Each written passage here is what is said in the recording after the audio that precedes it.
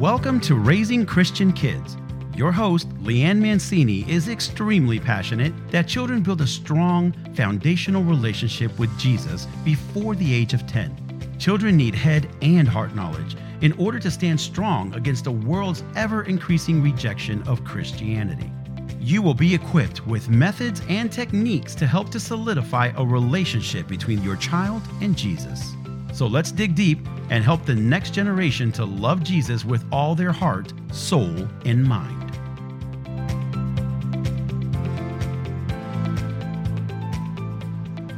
Hello and welcome back to Raising Christian Kids. I'm so excited to have Sarah Broyhill Anderson on the show today. I've listened to her a few times already on God Girl Life podcast, which I highly recommend. And she's just been such a wonderful resource of information. And I'm so happy to have her to share her wisdom with you today. Welcome, Sarah. Well, thank you for having me, Leanne. I'm glad to be here. You're welcome. And so Sarah received her Juris Doctorate in 2001 and has since gone on to pursue her Master's of Divinity and Apologetics to combine her passion for logic and rhetoric with her love for Christ. Sarah's heart is with families who struggle fighting the lies of culture with the truth of God's word. She understands the desire is there, but the teaching in this area has been lacking. Sarah desires to help the church make a move away from focusing on how Scripture meets our felt needs and towards reaping the eternal benefits from focusing on how Scripture meets our truth needs. Big amen, right? A big amen, right? Absolutely. So, I have 3 questions, but of course you can feel, if you want to elaborate on anything else, I'm happy to listen to, and I'm sure our listeners are happy to listen to what you have because I know you have great stuff. I'm so excited. But the first thing I want to ask you is you talk about presupposition training. Can you explain what that is and why it's important for Christian parents trying to raise their children with a strong foundation in Christ?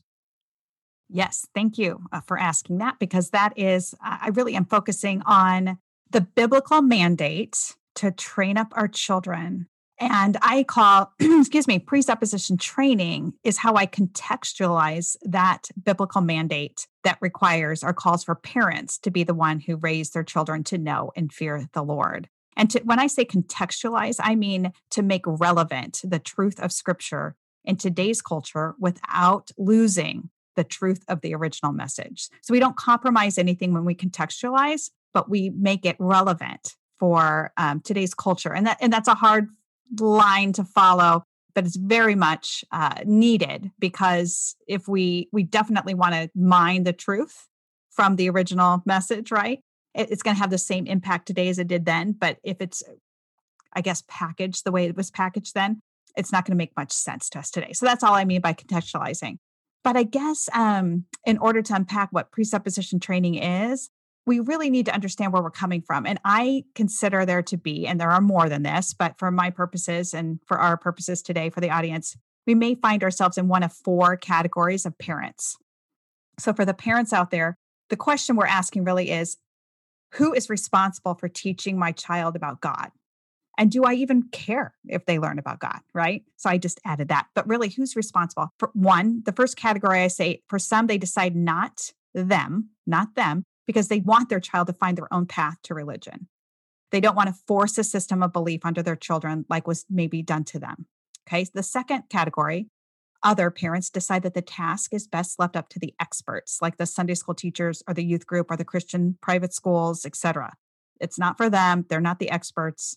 They're going to leave it to someone else. The third category are those who parse from Christianity the values and morals that they want to pass on to their children and leave the religious part behind. I'm sure you've come in contact with all these different categories, right? And they don't want weird kids, they want culturally normal kids, but they want good kids. So they understand the good parts of Christianity that are culturally acceptable. And then there's the fourth category, and those are the parents who believe that they are responsible for teaching the biblical truths to their children, but they don't know how. And their kids are asking questions, really tough questions that they don't know how to answer. And those are the parents we think we can get to, right? We're not going to be able to get to every parent, but the other ones, we hope that they here, they could still shift course, of course. I mean, we want to get to all of them, but the fourth category is probably the most hopeful because at least they care. But for the other ones, here's the point. The question was, who is supposed to teach their children about God? Each one of these categories is training their child's presuppositions, whether they realize it or not. Okay. And so, what is presuppositions? Presupposition training seeks to mold the messaging that shapes our children. And it's what God intended when he said, train up a child in the way he should go, even when he is old, he will not depart from it. And that's from Proverbs 22:6. So, what are we talking about here? We are talking about making sure that all the impressions, millions of impressions from sensory stimuli that are flooded into our children's lives from birth on, are molded to train them into what would accept God as reality and the Bible is true versus what culture says is real and what culture says is true, right? And so we have, and I have so much more I could say about this. I literally am skipping over a whole bunch, but I know that, we want to get to pretty much just the crux of this issue here. We are going to train our children's presuppositions, which are the grids through which their understanding of reality is built. And it starts from birth when, a child cries. Do their mother or father respond to them or not? That will go into creating this structure, the scaffolding of how they interpret the world going forward. And the importance, and I want to kind of unpack the scripture, but I don't know if we have time for it, and I'll throw it back to you. But the importance of starting early with this is that studies show that by the time they're between the ages of 7 and 9, that grid is solidified and it becomes their worldview. So a solidified presupposition grid is definitely called a worldview, right? And it's hard to change that. So we are best able to change that worldview or that presupposition when they're still training in presuppositions. And we as parents are the ones who, according to that scripture from Proverbs 22:6, we're the ones who are to train our children. We're the ones who are to mold those presuppositions. And so we can either choose to, in one of those four categories, right, choose to hands off or parse or allow other things in because we want them to choose and find their own way. Well, all of that is training their presuppositions, but it's training our children to choose the wide road to destruction rather than the narrow road to life. So that's that. That is absolutely true. And it even starts before birth. Oh, interesting. Yeah. Because at 18 weeks of pregnancy, they can hear what you're saying. So you can sing songs about Jesus. Just let them hear the words of Jesus and you can start teaching them before birth. But you're absolutely right. Our presuppositions is what we take into our adulthood and how we behave as adults, what we've presupposed to be true is what is false. Yep. And so I'm really glad that you are bringing that up. It's so important. And, their spiritual foundation really starts to be laid around 3 years of age. And it is solidified, like you said, from the research I've done, by the time they're 7 or 10, depending on the cognitive ability of the child. Yep, that's right. That is right. So it's so key to get there. As a child, it says train up your child, not your adult, not your teen, your child. So question number 2 I have for you is, what is the biggest threat to presupposition training? And in other words, what major counterfeit worldview is being imposed into the minds of our children that can lead them astray? Well, there are many different worldviews today. We have a plethora of ideologies out there from which to choose from. And that's why that first category of parents, when we talk about whether we want our child to find their own path and choose their own religion, we're really equating all of these worldviews and all these ideologies with each other. And they're not all equal. In fact, there's only one truth. Truth, by definition, is exclusive. And we want to help our children find the truth. That's why we train them up in what we know is true, which is God's word. However, as far as what they're going to find in the world, what is being taught in the school system from preschool on up, they are going to find counterfeit worldviews that sound almost close, morally, I guess, to Christianity, but lead a slippery slope, like minute step by minute step down the wrong path. And the two, I'm going to actually list 2 that are the most dangerous, I think, today, and that is naturalism and secular humanism. And so naturalism says that reality is what we see and experience and nothing more. It's limited to the material world and whatever the material world can help us discover about the material world. It's like a dog chasing its tail, right? And so the material world was created somehow. Everyone agrees it exists. If you live in this world and you have senses, then you've experienced the material world, the natural world.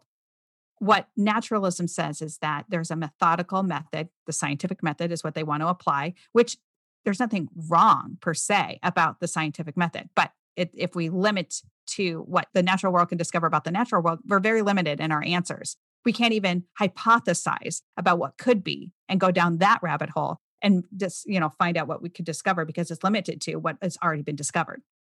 That's not how it's always been. So naturalism is from the Enlightenment, really, and Darwinism has come into vogue, I guess you could say, because it used to be, even with other scientists, they would investigate at least metaphysical or things that aren't limited to the natural realm. So that's dangerous. But what happens is that has led to secular humanism, which embraces naturalism and then raises the bar and says that since we're limited to the natural world and what can be discovered in here, we know that humans exist in the natural world. So humans, as the highest form of rational mind, they're in charge of discovery and progression. And so they are the sovereign.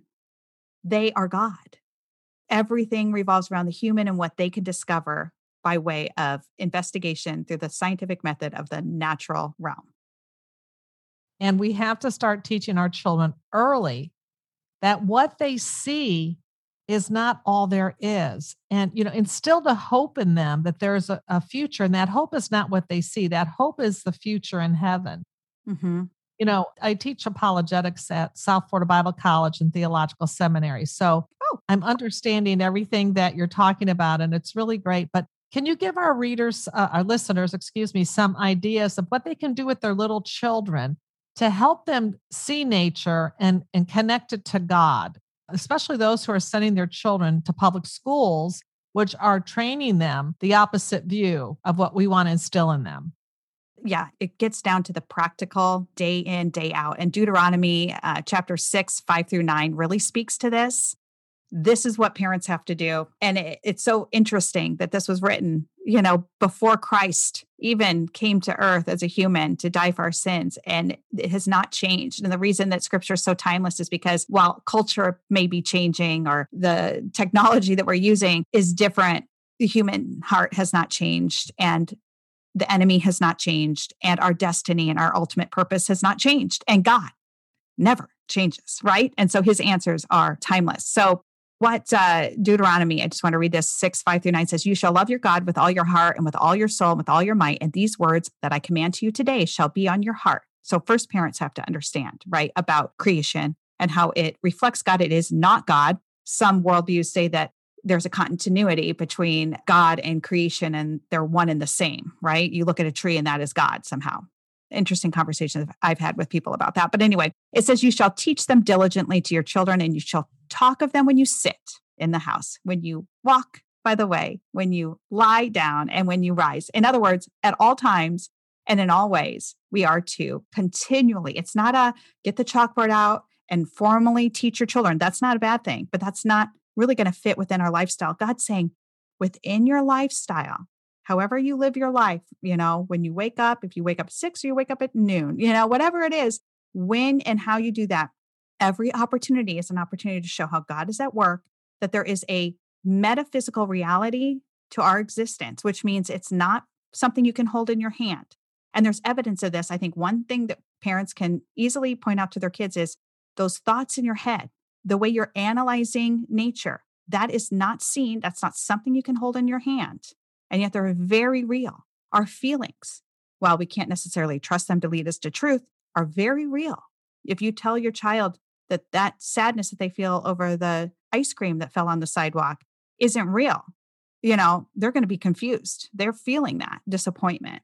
These are things that are metaphysical by reality. In fact, the naturalists and the secular humanists who analyze nature to find the answers, the very process of their inquiry and their analysis is metaphysical. It's not seen. So they're catching themselves in a conundrum, I guess, there. And so what we really want to do is show our children how there are inconsistencies in the other worldviews, which means we have to be familiar with the other worldviews. And then we have to point out day in, day out. We're not going to have a big lesson prepared for our children. We're going to wake up and we're going to say, the sun is shining today.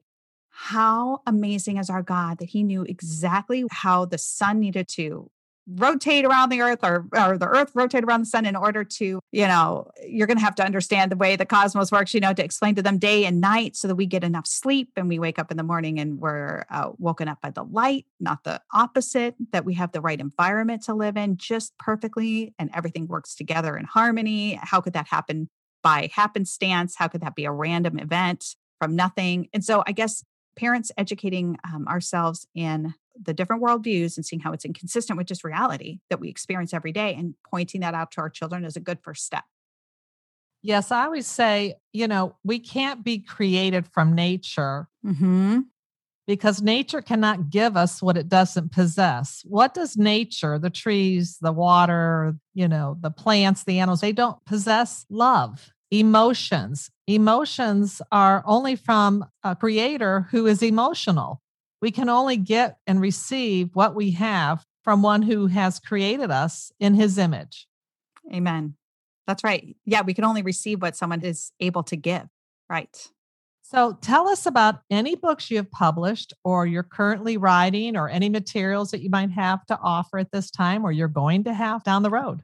So I have written a couple books and I'm currently in the process of writing a book about the topic that we are discussing today. And the working title of it is First One There Wins. First One There Wins, the race against culture to claim the next generation of Christians. And we know that presuppositions are all about early training because early is the only way you can train a presuppositional grid and solidify a worldview that is based in the Judeo-Christian values. I have written 2020 Vision, and that is really, I wrote it right at the beginning of 2020. And I did not know, of course, that the pandemic was going to hit, but it really is all about Israel leaving Egypt. And it focuses on Exodus 2020. And so it was just so eureka for me to read that and realize that he's saying we need to shift our perspective from fear of circumstances to fear of God.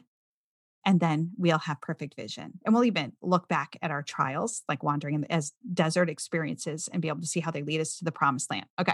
And then I just in December, then I had been working on this and was inspired for years to write this, but I wrote The Best Is Yet to Come, Facing the Fears of Today with God's Hope for the Future, which is similar, but much more in depth. And it really deals with our ultimate destiny and the hope that they're living for. This goes into that. And it even goes into a little bit of apologetics in a very simple way, giving arguments and understanding for why we believe in the hope of Jesus Christ. And it focuses on the character of God, his grace, justice, and hope. And then that's it. That's it for me. The one I'm working on in those two. I'm very happy to hear that. And we'll have links to those books and in the show notes for our listeners also. I thank you for coming on the show today and sharing your wisdom. And we need more people to understand this is what Raising Christian Kids podcast is all about. It's about solidifying these biblical principles. I call it indoctrination. I know that has a bad connotation, but you're in doctrine. You're putting doctrine in your children and biblical indoctrination. That is the best concept there is. And it starts before the womb and it's solidified around 7 to 10 years of age. So thank you for being on the show today, Sarah. I really appreciate it. I appreciate being here. Thank you for having me. And so listen, people, get those books out. Start teaching your little ones some meaty stuff. Don't wait until they're getting older because like Sarah said, we're losing the generation. It's really scary. I always say the hand that rocks the cradle rules the world. That's that old saying, and it's so true. Amen. And just remember that we're here to bring this information and wonderful people like Sarah because we want to raise strong Christian kids. This podcast is part of the Edify Podcast Network. Edify is a faith-inspiring app that brings together thousands of the best Christian podcasts in one place for your listening enjoyment. Cut through the noise and grow your faith by diving into the world's top Christian podcasts today. Download the Edify app for free from the App Store or Google Play, or by going to edify.app. That's EDIFI.app.